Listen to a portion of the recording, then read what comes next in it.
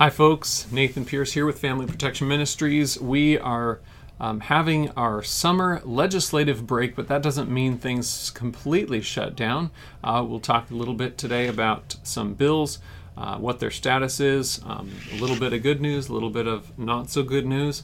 Also, we're going to go through a little bit of some highlights of some points I've been making in my speaking lately about what does God say about education. And so we'll be going through a little bit of that today as well. And hopefully in the next couple of weeks, we'll have more good news from the legislature. You can be praying for that. But let's jump in.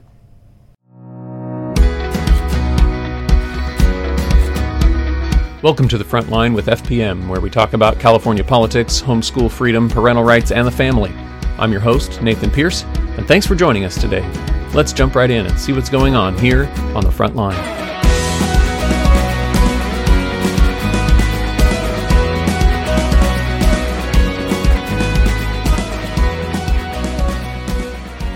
All right, so looking at some legislation here, I wanted to give you an update on two bills, AB 659 and AB 1057. 659, as you know, is that HPV vaccine bill, and that bill has gone through several different amendments lately, and what we have been able to do is we got in some exemptions in the language of this bill to exclude the private homeschool community from the requirements of this bill.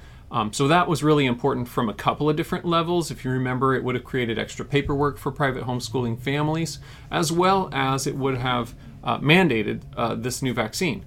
So we worked on some legislation wording that the author accepted that completely excludes us from the needs of dealing with both of those issues, both the paperwork as well as the mandate. Then, in addition to that, and this is really, really good news, they eliminated the mandate from the bill entirely. So it went from mandating it to all school students as they enter high school. Then the bill was amended, and we were able to get language in to exclude us from the requirements of the paperwork, which is still in the bill for public school students.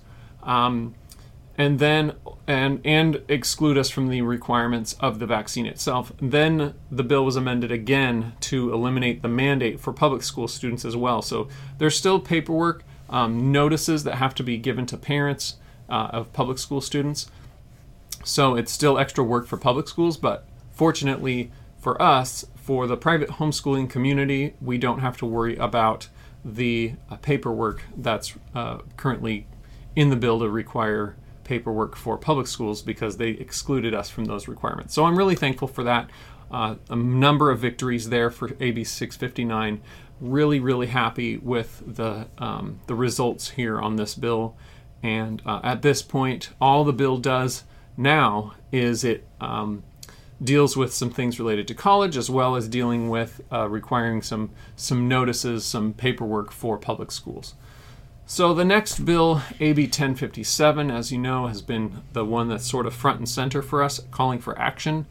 And this bill is still active in the legislature, and we are asking people to still call their state senators on AB 1057 to ask them to vote no. Now, the reason is because this bill assigns social worker to every infant born in California, and the goal of this bill is to achieve universal home visits for every newborn in the state of California. That means a social worker visiting the home of every family that brings home a newborn from the hospital. Now, there is an opt-out option in this bill, so it's not mandatory for everyone. However, this is a really bad direction. It could easily be tweaked to change the mandate or not mandate part of the bill. But it's so right now the bill doesn't mandate it for everybody. There's an opt-out, but it's really dangerous to have legislation. And not only that, but it's a really bad idea to have a policy where you take the agency that runs all the CPS social workers, and you take these social workers that are already overwhelmed and unable to keep up with their workload, and then say, guess what? You're also going to visit the homes of every single newborn born in California, the people, the state with the most people in the country of any other state. So it's a really, really awful idea, and we are hoping that it dies in the Appropriations Committee, and hopefully that's what's going to happen with this bill. Maybe they'll realize they can't afford to push this bill through, and because it will cost a significant amount of money. So that's AB 1057. So if you are able at all to make a phone call to your state senator, call them and ask them to vote no on AB 1057. It is a threat to parental rights. It is a threat to even the economy as we know it today in California, and would be detrimental to the pocketbooks of every Californian, because it would have to increase taxes to cover the cost of all of the new social workers that the state would have to hire to fulfill the requirements of this bill. Next, I want to go through some basic principles, some of which we've talked briefly about before, but essentially, it's really important when we look at the bills that we've been dealing with this year. We look at the bills relating to family, the bills relating to parental rights. We have to remember that homeschool freedom isn't something that is just handed to us. We exist here at Family Protection Ministries because it's important to defend the freedom to homeschool, and it has been challenged continually ever since the mid-'80s, when it was even then determined to be illegal by many school officials and state government officials. So it's important that we remember that, and that we also acknowledge that there's a fundamental issue at stake here, even that goes beyond the specific homeschool freedom itself, and that is that homeschooling, the freedom to homeschool in California and throughout the country, rests on two basic pillars, and those pillars are freedom of religion, and that's really important because we need to acknowledge that a lot of the cases that lead to the freedoms that we have to homeschool are religious freedom cases,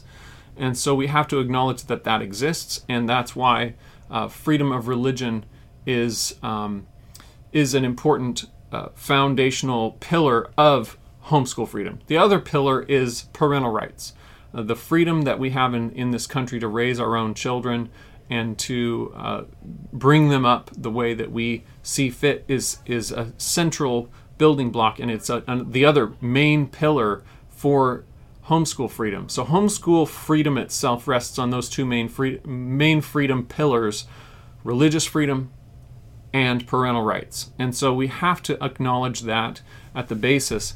But even before that, we recognize that our principle of why we believe that homeschool freedom is important, that parental rights are important, that religious freedom is important, is because we are called to live the way God tells us to live.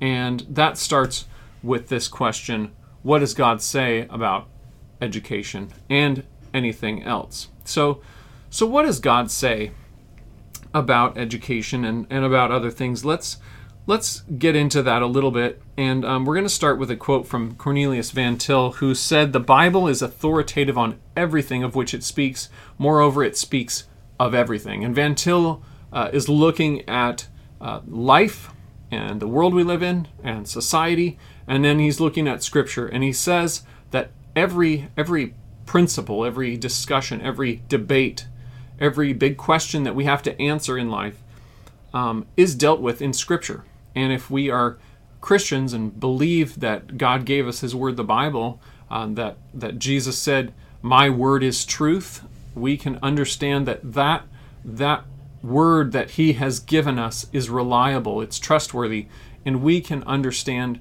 that that's foundational for us to answer these other questions.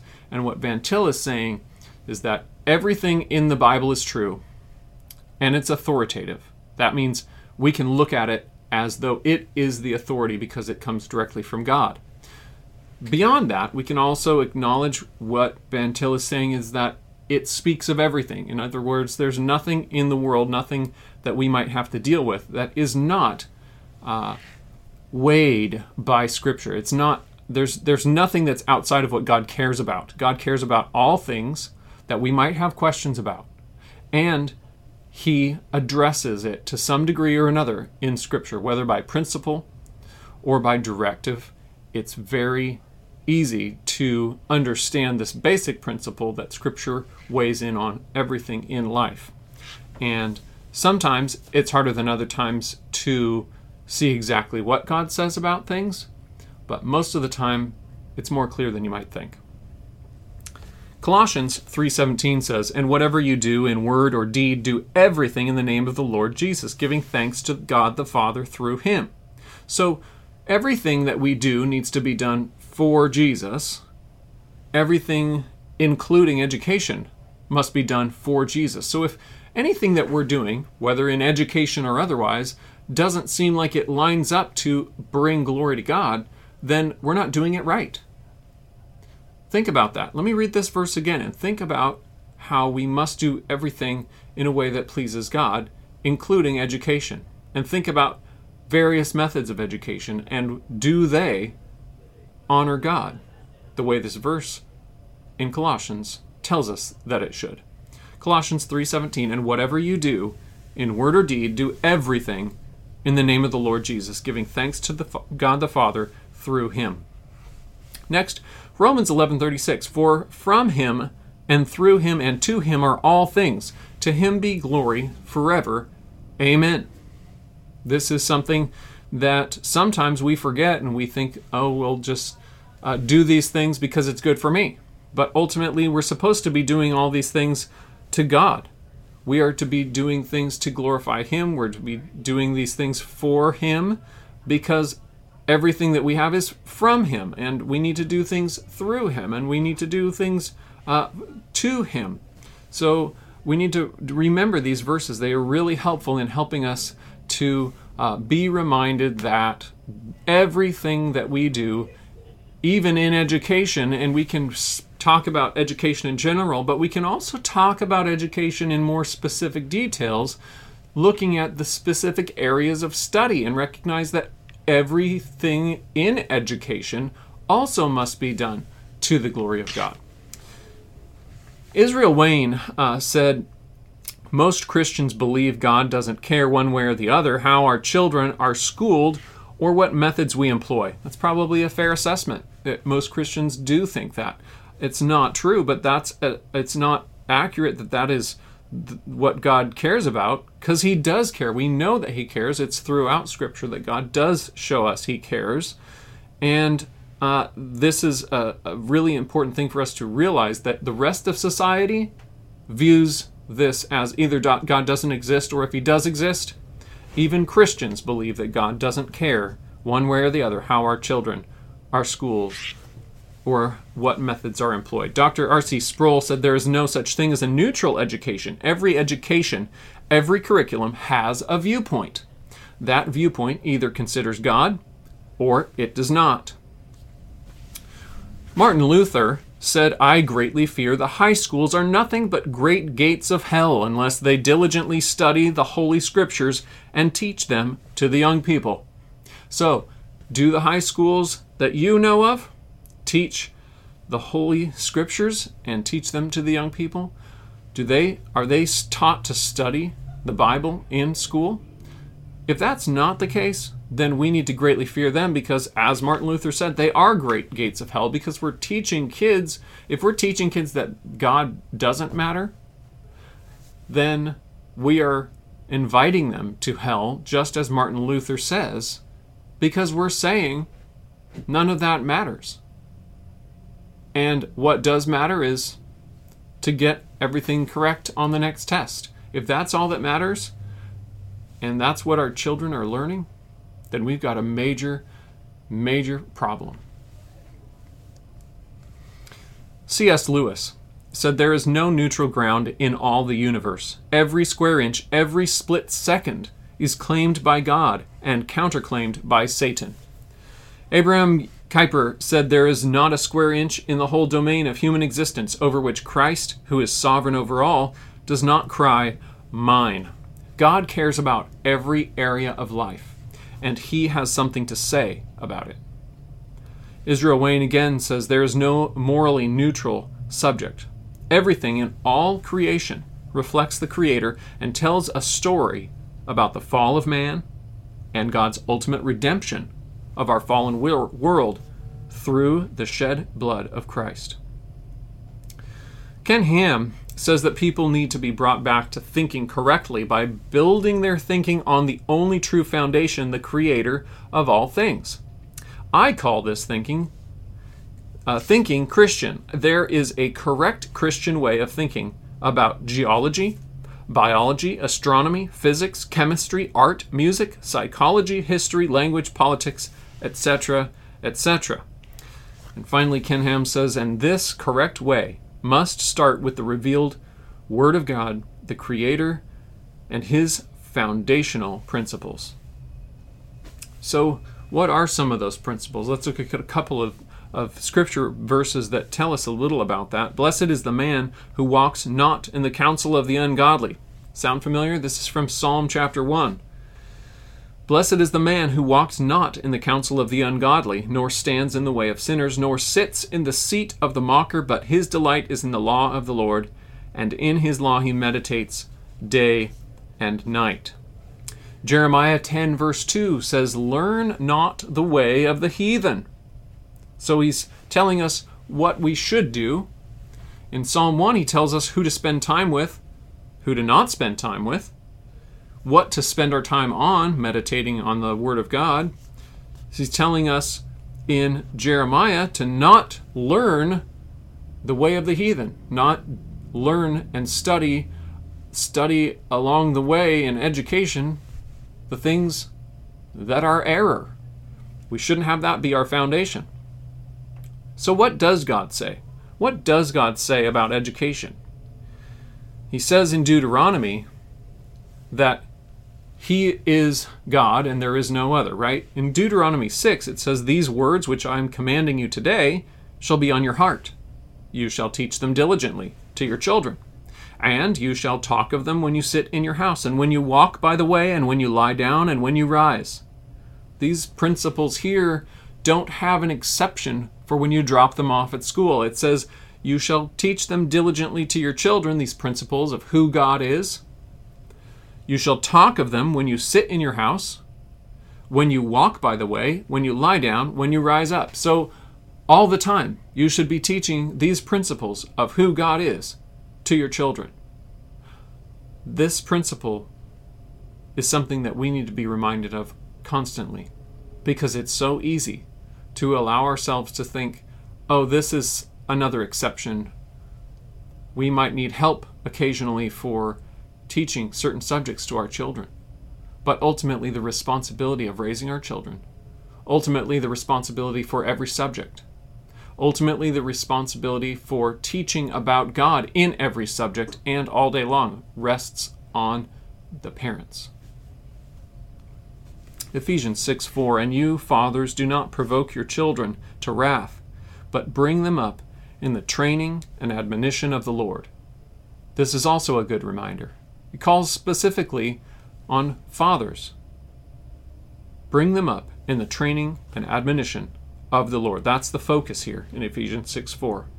Proverbs 9:10, the fear of the Lord is the beginning of wisdom, and the knowledge of the holy is understanding.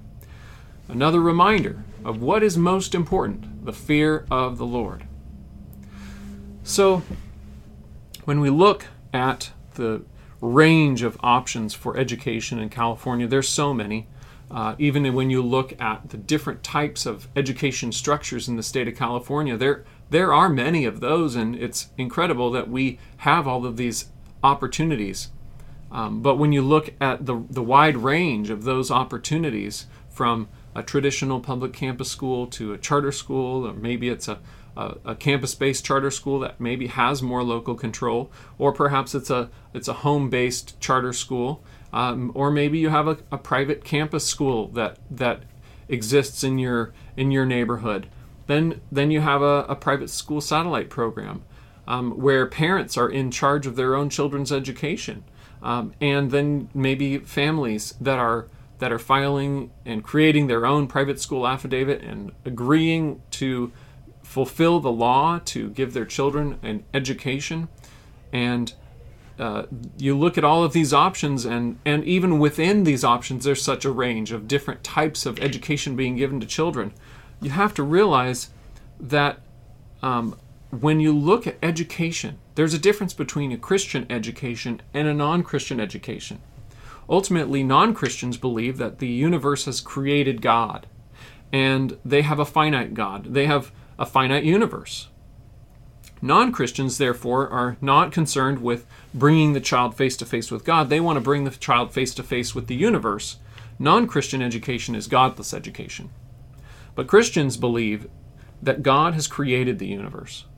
What is of most importance to us in education as believers is that that which is absolutely indispensable is left out entirely, and that is that God and bringing Him glory is what is of most importance, and bringing children face to face with God, that is the central theme. And Van Til expresses this so well by describing the difference between a Christian and a non-Christian education. And it's good for us to remember that we have the option in California to legally provide a Christian and godly education for our children. And that option is an incredibly flexible option. In fact, it's one of the best in the country to allow us the flexibility that we need to not only give our children a Christian education, but to do so with the hearty approval of the state, saying, no, you may do that. That is a legal option. And so we need to be grateful for that and continue to fight for this freedom that we have in California, and recognize this freedom isn't free. We must keep fighting on.